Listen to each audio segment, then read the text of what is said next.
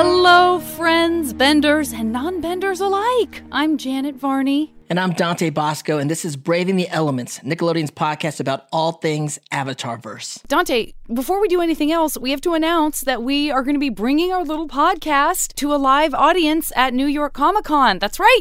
On Saturday, October 9th, we are going to be doing a live episode of Braving the Elements in front of a crowd. It is going to be a safe crowd, and we're really excited to do it with a bunch of you. Obviously, check out NYCC's website for more info on that. If you have plans to be at New York Comic Con, please put that on your slate of events to do on Saturday the 9th. Cannot wait, buddy. Okay, let's just take a moment because we gotta really get excited about what's happening right now. I mean, come on. This is the moment a lot of people have been waiting for. And many people thought we could not pull this off, but we were, in fact, able to track down the Avatar. Not unlike his character as far as the fans concerned, he's been gone. 100 years. We don't know where this guy's at, right? We got to get to the bottom of it in a positive and excited way. And guess who found him? Prince Zuko. It's true. It's true. Going around finding him, regained his honor. He found the man, and here he is. Everyone, we're so excited to welcome Aang himself, but also many other things in his life and world, Zach Tyler Eisen. Zach, what's up? Guys, it is so good to be here. Good to see you, Dante. Welcome back. Yay. Good to see you. Yeah, Janet, this is the first time we're meeting, so it's great to meet you. It's really so great to meet you. Thank you for having me. I'm glad that this is happening right now. I'm Me very, too. very, very glad. This is long overdue. Thank you. This is very, very, very cool. We've been doing this podcast for many episodes, and we are constantly talking about, of course, Aang, and your performance was so fantastic. Well, thank you. So just innate. So bravo. Well, thank you. I appreciate that. I had no formal training, so that might have honestly been a good thing. From what you're telling me. I think sometimes it is. Sometimes that is. So, but yeah, looking back, it was just a great experience in my life, and I'm very thankful for it. So when did you start acting? I started acting at the ripe old age of 4 years old. Yeah, I know. I learned how to read at a young age. I was articulate for a 4-year-old. It didn't hurt rather, that I was pretty adorable. So yeah, it was kind of the perfect storm. If I say so myself. Yeah. So yeah, I started out doing commercials and stuff like that, and it just kind of evolved. I was doing a lot of on-camera stuff at the beginning, some small roles in television shows and stuff like that, and then I kind of found my niche in voice acting, and I did that until I was in high school, and the rest is history.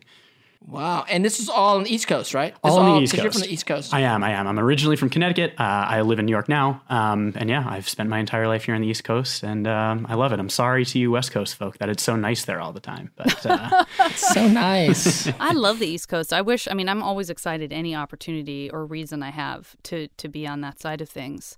But I've never lived over there. Yeah, it's a place to be. And so when you started recording for Avatar, most of the cast, if not all of the rest of the cast, was in LA, right? Were you going into the booth just by yourself? Or were there other projects that you were doing that happened to have more of the cast in the same room? Because it can be a different experience, right? Oh, such a different experience. And honestly, the vast majority of the work that I did was solo in the booth. There were a few opportunities recording Avatar where I would work with other actors, but just being pretty much the only principal cast member on the East Coast, it made it difficult. And that went for the other shows that I was a part of as well. I was in the Nick Jr. series, Little Bill, which I primarily did alone. I was much, much younger when I did that.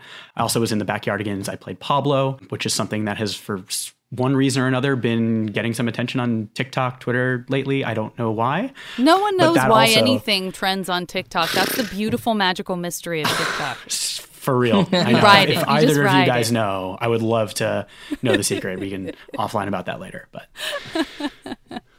So you mentioned starting out in commercials at, age 4-ish. Was that something that you specifically approached your folks about, or? It was just kind of something that really happened. I wasn't forced into it by anybody, but I certainly didn't approach my parents at 4 years old saying, "Hey, can I act?" It was just something that we experimented with, and I started finding a bit of success, and yeah, just I was lucky to have a relatively successful career in a small amount of time. But yeah, no, I wouldn't like describe myself as a thespian or a born actor or anything like that. But I was in it just as much as the next guy. Were you alone? Like Dante, he's mentioned that he would get to at least hear your voice in some recordings. Yeah. I don't know if that did a lot of recordings. Okay, we did a lot of stuff where we'd come on the booth and it's like usually me, Jack, May, and Mako. We especially the first season, you're trying to get the cast together as much as possible so you can get some kind of gelling going on with the performances. And it would be like, and Zach's here on the East Coast, and it'd be basically Zach's voice, and you're like, hey, we're like, hey, what's up, Zach? So he was run the saying to you. scenes. He really was saying to you. Like you were just hearing his disembodied voice. Yeah, you would just hear, when he was in session with us, it would just be his voice over. And then I met him we first met when you were very young at the premiere party. That's right, yeah. Nickelodeon, which we actually talked about that with Brian, and there was a whole martial arts. Yes, of course, Sifu Kisu. Exhibition. Yeah, Sifu Kisu was there, and it was cool. And I met your whole family, and you were a kid. I was a full kid. I was pretty much like the same age as Aang. I might have even been a little bit younger by the time the premiere rolled around. I think the show premiered in 2005, I want to say. That would have made me 12 or 11, depending on the time of year. So yeah, I was young. And you guys were all like the cool older kids, like, intimidating in a cool way, not in a scary way. Some of us older than others. I mean, I look at Jack and May at those days too, and I'm like, you guys were like children. We all were children, and that was part of the fun of it. It was cool playing a kid who was my age. I was kind of going through the same age progression as Aang at the same time. You can hear it in my voice a little later in season 3. I think that makes it very exciting and special. And a lot of times kids age out of the characters and they get recast, right? Yeah. And this is like a character you did the whole duration of the series, which I think is really special. Thank God it was only 3 seasons, because I don't think I could have made it a 4th. Was there ever a conversation about moving to the West Coast? And I'm not saying that because I think it's better, because I don't, but I'm just wondering if in the process... We can have that debate later. I'm just wondering if that was ever even like on the table, if it was just like, no, that's not going to be... This thing is part of my larger life here, and it's not going to become my life by me going somewhere else. Yeah, exactly. The latter. This was very much just a part of my life here. I never really considered moving out to the West Coast. Much later after college, I thought about it for a little bit, but ultimately decided to stay here. But, my whole family's on the East Coast, and my whole life is here. And yeah, as you said, it was really just something else that I did, and I don't mean to sort of discount it in that way, but I was able to, thanks to the hard work of my mother and my manager and all the people around me, I was able to play baseball like a normal kid and work recording sessions into my quote unquote busy schedule that I had as a 12-year-old. So yeah. Listen, most 12-year-olds I know are busier than most adults I know. So there is a lot that can keep you busy. I guess sometimes it's that adults are glad because they have maybe more time to do their stuff. So they're like, ballet. But yeah, exactly. I between the recordings, the recording sessions were a couple times a week. I was coming into the city for auditions. It wasn't, that's part of the beauty of voice acting. It wasn't all encompassing. I didn't have to be on a set for weeks at a time. So I could go to school. I could, do all the things that a normal preteen could do. And that was, I'm very happy for that. Now, leading up to the show, when you ended up booking the show, did you have any expectations of what it was or what it was going to become? Did you have any idea that we'd be talking about it on a podcast some 15, 17 years later, and how it's kind of impacted the world? I don't think that anybody really could have predicted just the phenomenon that the show would evolve into. And I think everyone knew that there was something special about it. It was very different from anything that Nickelodeon had aired in the in the years prior. Clearly Mike and Brian are geniuses. They knew what they were doing. They knew exactly where to take the series and how to pull it off. But I personally, I had no idea that I'd be sitting here years and years later, talking about the show and that last last summer it was #1 on Netflix. Oh my God. Like just the way it has permeated the culture. How is that possible? Yeah. Insane. So no, I couldn't have predicted it, but like, I think especially after it premiered, I think we kind of knew that it was special, but how special, that came with time. Right. And I think unlike the rest of us castmates, like you're the age of the kids originally watching it. So you would actually, when it came out, you were going to school, your classmates were watching the show first before it kind of spread out to other age ranges and whatnot. So do you have any memories of what the kids were talking about when it came out? I mean, like it's been something that has followed me throughout my life. It definitely had a ton of fans at my school. I went to public school, a pretty large school at that. And, I mean, I wasn't getting mobbed in the hallways because, I had kind of been doing this for a while at that point, and some people knew, some people didn't. They'd find out, and it would be an exciting thing. But it was very cool being the same age and kind of aging with the character. I would watch it with friends every now and again, which it's a cool experience. You're right. It was very special that I was able to kind of experience it through the eyes of a fan as well. What a good and sweet and wonderful and humble person you are when you could have just become insufferable. You really could have decided, like, yeah, I guess I'm going to be kind of better than everyone. My friends like the show I'm on. It's cool. Whatever, I'm in. Yeah, I'm the avatar. That's not me. That's not me. It's not you. It was never going to be It is you. weird as a kid, Barney, and you're like, your friends see you on a show or hear you on a show, and you go to school on Monday, and it's a very weird thing. It is kind of strange, and everyone tackles it differently, I think. Not everybody can deal with it, and it's tough. It is, growing up and dealing with just all the pressures of the biz. Yeah. But all the pressures of being a teenager and the biz at the same time in your little school. I can't even imagine. I could barely keep it together. I mean, the idea of trying to have a professional career. No one said we were keeping it together. Yeah, right, exactly. Touche. Well, Zach, was that where your interest in the entertainment business or in storytelling started to expand out to include more things than just, sort of being the talent? Oh, totally. Yeah. And, I've been around this industry in some form or another for the vast majority of my life. If I'll say the number of years, it would kind of give away my age. But you don't think anyone, you're a lifer. Yeah, you're a lifer. I don't think anyone's like, he's too old for blah, blah, blah. Like, you're fine. No, I mean, but yeah, I think it gave me a nice introduction into this world, and I still am working in the industry in a different form. I'm behind the microphone camera now, so I'm a camera guy now. That's what I do. I love it, and I definitely think that the fact that I had some connection to this world that led me to where I am today. And did you study that throughout school? Like, did you? I did. You committed to filmmaking or? Yeah, so I went to college. I majored in television, radio, and film. As a teenager, I wanted to kind of figure out a way to parlay my voice acting experience and also interest in media and communications. And I'm a huge hockey fan. I love the New York Rangers. It was my dream to be the play-by-play announcer for the Rangers. Never quite materialized, but there's still time. We don't know. I think I started down that path, and then eventually I kind of discovered camera work, and I love doing that, and it's what I'm doing now. So, okay, we know that. And I got very excited as I was kind of looking at some of the stuff that you've done as you've been evolving as an artist on the production side.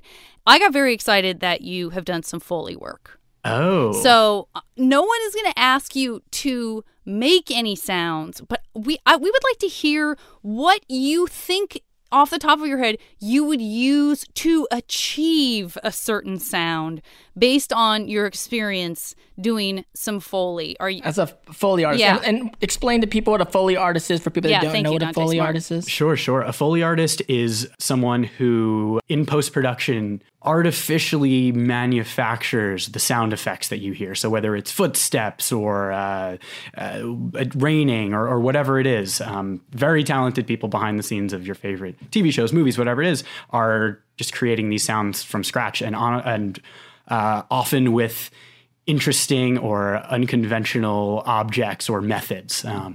I think I captured the essence. Yes, of that's there. beautiful. No, that's great. That's great. That's better than what I would have said. Yeah, oh no, way better. He clearly knows his stuff. We saw the wonderful Foley artists like sound designer Benjamin Wynn and his team kind of crunching Aang's feet through the leaves and stuff like that in the studio. Oh, yeah, I saw that. Yes. Dante, you want to start? We're going to start with a more traditional Foley sound, and we'll see what you think you would use to make that sound. Thunder. Thunder. To me, okay, thunder, you need to get real deep. I'm thinking like a large sheet of like a thick stock of paper, maybe shake it out a couple of times and maybe add some drums in the background if you're feeling a little musical about it. Love it. Okay, next one. I love that. That's great. And I don't even know what I meant when I wrote these. So good luck. A zap of electricity. Oof. Oh man, this is where we need some D. Bradley Baker to help here. Get some human noise and interaction in. Yeah. I like it. Yeah, that's a tough sound because I think it kind of depends on if the lightning makes contact with something. I need a visual reference for this one, Janet. Good point. I apologize. Mea culpa. Mea culpa. See, I don't know enough about the business to even ask. Well, Dante, what about this third one we have? Let's see what Zach has to say about this one. Footsteps in moss. I think I might go au naturel for that one and either put my hands in some shoes and maybe use some felt or some actual moss, or I'd even just wear shoes on my feet as one does and hold the mic low and just literally walk on moss. That's sometimes the best. That's a good one. Best Foley is real Foley. You never know. I love the idea that. What if you were like, as everyone in Foley work knows, you never wear shoes on your feet. Everyone in Foley only wears shoes on their hands. I wish that were true. Okay, next one. Eating a burrito. An animated character is eating a burrito. This isn't going to be the most interesting answer, but it is the most truthful. I would eat a burrito. I'm not gonna lie. Yeah, you can't. There's no substitute sometimes. Great. And the last one. Swimming the backstroke. And you're in a studio. You are in a studio. Okay. I might have to like rent a sound stage for it and get one of those big production tanks for it and go swimming. But if we're really scaling it down, gotta scale it down. Pot of water. Okay. A pot of water. How big's the pot, Dante? It's a big one. It's a good size. Good. Right. Almost a cauldron. Cauldron, maybe a vat, somewhere in that range. That would help. The bigger, the better. We're going. This is serious stuff here. I think I'd probably use my hands. Just make a little bit of splashing noise. Make sure that water's reflecting off the sides of the container, vat, whatever you want to, whatever we have available. And yeah. Foley artist. I do have to ask, where did this come from? Because I have done Foley. It's on IMDb. Here and there. On IMDb, your crew, there's a ton of different crew credits. So I think that the project that we're talking about here was a project that I did in college. As part of my major, we created a television series. This is going back a couple of years. I assistant directed a few of the episodes. I DP'd an episode, which was my cinematographic debut, if you will. Yes. Yeah. It was all student done. The whole production crew, as well as the actors, were all students at my university. It was called Truth or Dare. It was about, you guessed it, kids playing Truth or Dare in the woods. Nice. And something goes wrong. I'll let the audience dive deeper if they'd like. Mm-hmm. But yeah, no, it was like my first real foray into production experience from a live action perspective, and on the crew side, of course. But yeah, no, I definitely credit that experience with just where my career has taken me. But you mainly focus now on cinematography. What cinematographers do you admire and power duos that you're inspired by? Sure. I'm a big fan of Roger Deakins, who is a very renowned cinematographer. He recently, a couple of years back now, won the Oscar for Best Cinematography for Blade Runner 2049, which was just an absolutely beautiful movie in every way, shape, and form. And yeah, I really admire his work. I tend to pull a lot of his frames as references. In my work, I can't hold a candle to him, cinematography pun. You gotta idolize the greats. There's a reason that you got to, that they are where they are. I had the pleasure of, through my current job, working a little bit with the cinematographer Robert Richardson last summer. We were doing like a remote shoot on an iPhone, and we had a great exchange where I was trying to walk him through using this little dinky LED light. And this is a guy who is, he works for Tarantino, and he's asking me how to operate this little tiny LED light. And oh, wow. that was great. I mean, I'm fascinated because we're kids on the set, and like I've gone on to do other things in the industry. What was your memories like as a kid on the set when you look at the camera guys, look at the sound guys, look at the production designers? I mean, when I was a kid, like the guy with the boom was the coolest dude on the set. When you were on the sets and the live action stuff, did you have any kind of like affinity for what was going on? How was your mind? What were you thinking? I think in some regard I did. It was probably like a little more subliminal then. I was a lot younger when I did the bulk of my on-camera work. But that being said, like when it comes to Avatar, like one of my favorite people to work with was Justin, who was the audio engineer at Nickelodeon in LA. And I would either, every so often I'd come out to LA to do a session. Most of the time I was on the East Coast. So even just talking to him over the airwaves was great. So, we were. I love. He was Justin. a cool guy. Great guy. He was a cool guy. Great guy. People that don't know Justin, he's like a long-haired guy. He's doing. He ran the boards and engineered the board as we're recording, and so he's kind of recording this whole time. But also, of course, since he's a music engineer, he was also a musician. Mm-hmm. And he looks like a rocker. He does. Yeah, and you could totally tell. You're like, what band are you in, buddy? Yeah. You can totally tell. He's like, badass. No, he's in a band. He gave me the demo tape. It was called Camaro. Nice. I'm gonna have to check them out. Thank you. Thanks for that. And now that you're pretty firmly focused in cinematography, if you could be a fly on the wall in any past production, what would it be? Hands down, it would be The Sopranos. A huge Sopranos fan. Okay, but now I think we do need to talk about a very different, beloved television show now, right, everybody? Should we get into some Avatarverse stuff, D? You want to get into some, like, favorite thises and favorite that? Let's go. Let's do it. I've been waiting. We have a segment that we call Animal Crossing. Okay, love it. That is the Avatar Animal Crossing of hybrid animals.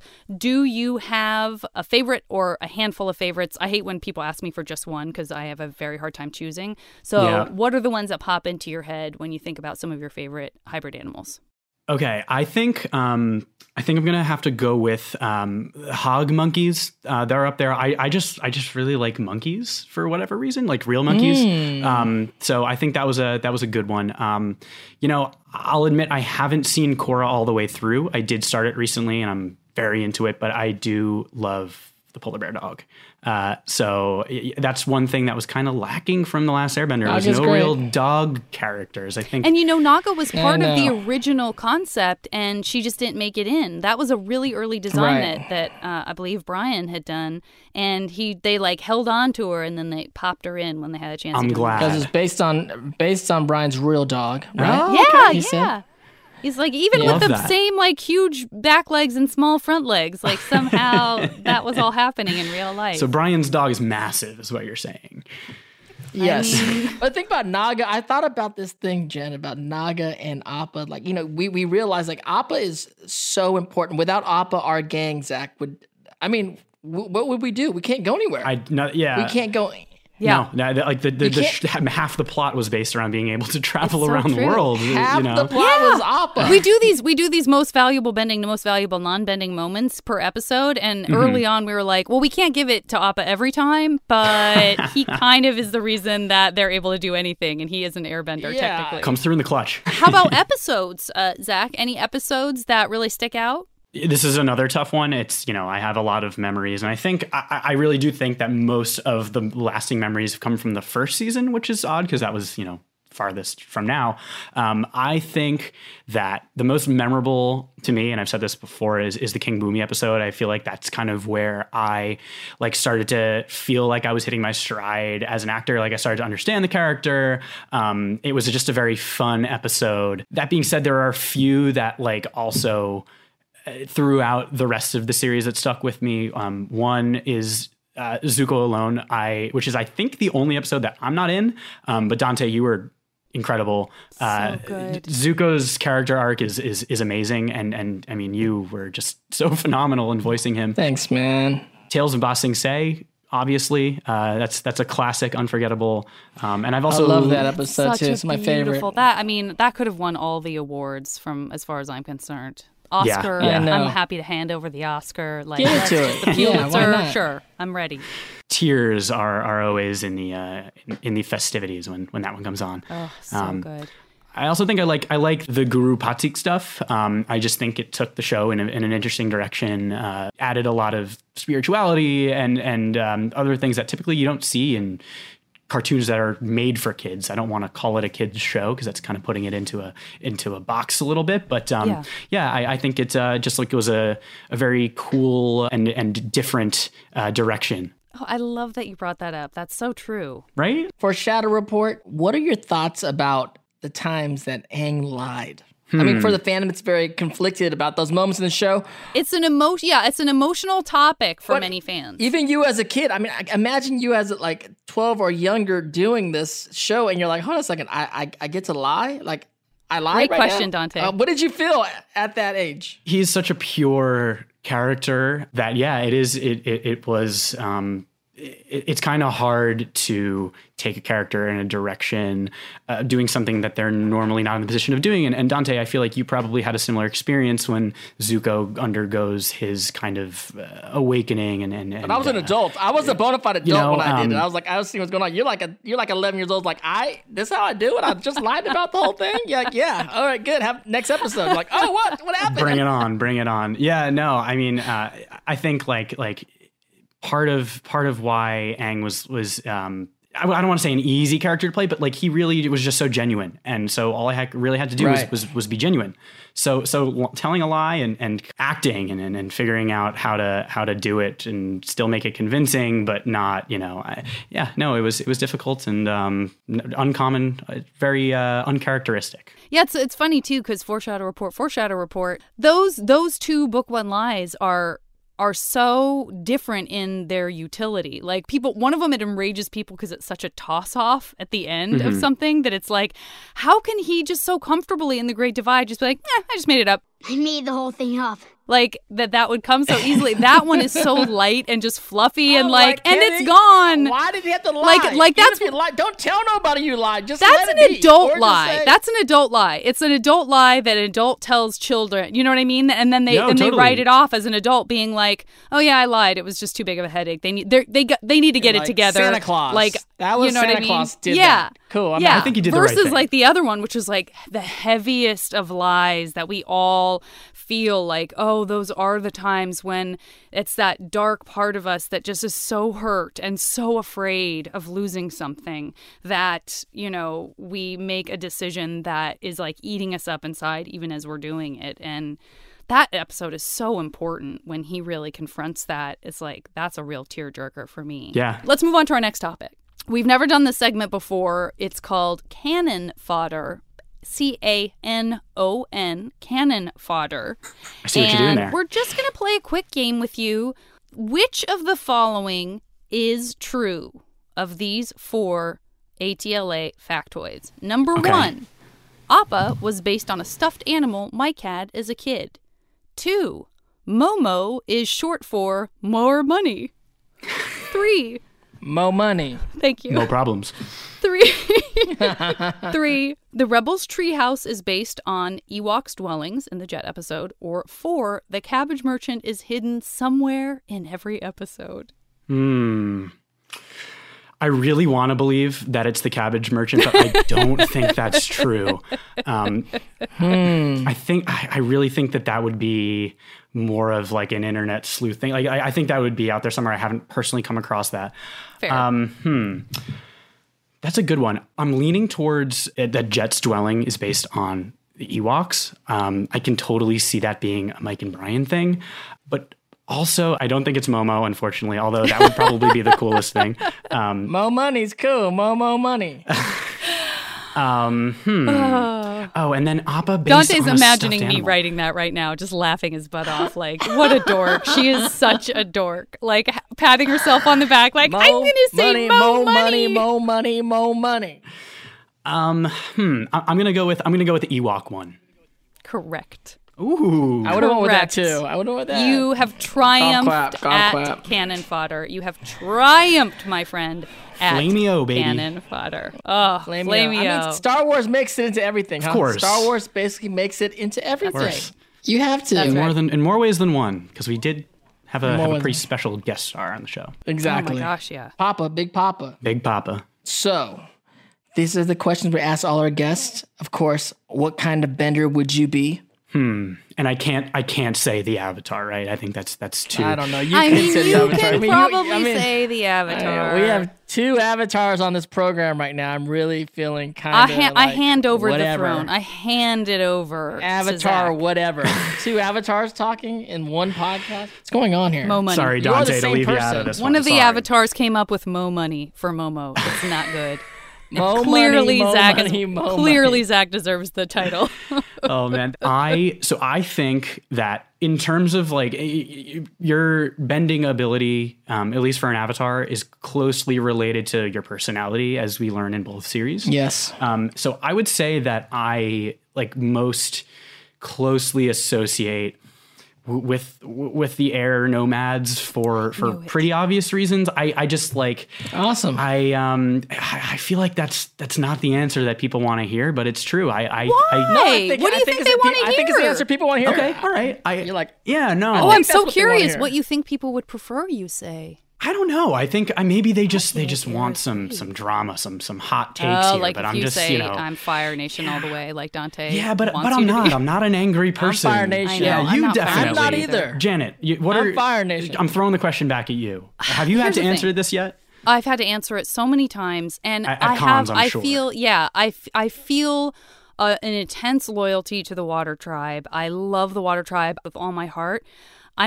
During the course of us doing this podcast and of like understanding myself as Janet, the character on this podcast, I identify so hard with Toph. It's an interesting thing that's happening because I feel like I'm more apt to like, let a burp out and still manage to like take care of business. I'm just starting to wonder. In the few episodes of Korra that I have seen, I can see that. I can see similarities between Korra and Toph and just like their rebellious spirit. So that doesn't It's seem not as far far off as a at all. departure as I was afraid it was. Okay, that's No, Korra's no a little, way. Yeah, Korra's a little rough around the edges. Yeah. Rough around the edges, that Korra. to say the least. A To little say the rough around the least. edges. Because if you think about it, like the original cast, like the original gang, if you would be. The they're all OGs. the OGs, they're actually all rich kids. They're all, Prince Zuko's the Prince of the Fire Nation. Toph is Toph Beifong. She's like from the richest family. And then even the like Katara and Sokka are Their dad is pretty That's true. big. Yeah. their dad is the chief. Yeah. So it's like they're all refined That's a good point. That's true. characters. good You know what I'm point. saying? That they all came together. And then of course, Got some. the Avatar's the Avatar. And I think they're raised by They monks. toss so what are you flower gonna do? petals at my feet wherever I go. So. Yeah. So, but when it came to Korra, Korra's a little rough around the edges. Yeah. That one. It's true. It's true. It's a whole different vibe. And then the rest of your gang is all messed up too. None of those guys are royal. None of those guys are royal posh guys. We're like a bunch of posh kids doing stuff. And then you guys. Listen, again, I give my heart to the people who are still hurt that they turned on Korra thinking they were getting more Avatar, The Last Airbender. I love you. I know your pain. I know you don't need me to love you, but I still love you because I get it, because I love The Last Airbender so much. And it is a wild ride into the future when you start Chorus. I am so happy just to be myself as a nerd talking about this show. And speaking of nerds talking about the show, what about our final question? We're going to ask because we get asked and we feel responsibility as the kind of representatives of the fans on the podcast. Dante? Who do you ship? I had a feeling that Ship one was shape. coming. Who do you ship? Yeah, I learned about the whole concept of shipping on our last reunion, Dante, which was on one of your streams. Well, again, I'm gonna give the answer that everyone wants to hear. That I just can't not say Katang. Katang. Say it. It's Katang. Like everyone was waiting for it the entire series. It happened. What else is there? I mean, there is. There are other ships, Zach. There are other ships. Of course. Hey, I think Zuko and May are great. I love both of those characters. I think Cricket, who voiced May, was great. Mako's great. Mako's a great ship. Yep. I like that Zutara ship. You heard about the Zutara ship? We don't talk about that in these parts. All right. This is a Zutara free zone. Yeah. It's all in your head, buddy. It's all in your head, buddy. I love you heard it here. I love it. I love it's so good. I will say one more thing that I think any of Sokka's ships, I love Yue and also Suki. I think you just saw a different side of Sokka in those moments. It was cool. It kind of rounded out his character a little bit more. Let's get real. Sokka gets all the girls. Yeah, he's a popular guy. Cool. Guess who gets all the girls? Yeah, popular guy. I mean, we can bend, but Sokka's getting a girl in every place he goes. Yeah. It's that boomerang. By the way, Katara has a lot of people interested in her as well, I will say. Awesome. This is She's true. got a lot of suitors. Everywhere. Deservedly Katara can't so. Turn around when someone's batting their eyes. I mean, she's Katara. What are you going to do? Katara. She's just a knockout human being. Like, she's an amazing character. It's those bangs. It's those little... So the droopies. Yeah, everybody loves the droopies. Yeah, Dante, that's what it is. That's all it is. It's not the fact dang that she's droopies. one of the best characters ever created in animation or otherwise. She's amazing. Katara is... How can you not love Katara? No, you're She's just amazing. stinging right now because Zach totally schooled you on Dropping Katara truth being bombs. Zutara being in your head. Oh, man. That. This has been so much fun. Zach, thank you so much for taking time out of your schedule to hang with us. We've been looking forward to this, and it has not disappointed at all. It has been Same a here. blast. I had a great time with you guys. Varney, we found the Avatar. You found him. It was my honor to find him. Thank you so much again. This has been so much fun. And next week, we'll be talking about part 2 of the Winter Solstice. Which, of course, is called Avatar Roku. So, I don't know, we figured we probably better get Avatar Roku, a.k.a. VO actor James Garrett, to have a little chat with him. But I don't know, Zach, he has got a tough act to follow. And I've been doing a bunch of fun merch giveaways on Instagram and on Twitter. I'm at Janet Varney on Twitter and at The JV Club on Instagram. Remember to subscribe, rate, and review the podcast. We love you, friends. We'll see everybody next Tuesday on Apple Podcasts, Spotify, the iHeartRadio app, or wherever you get your podcasts.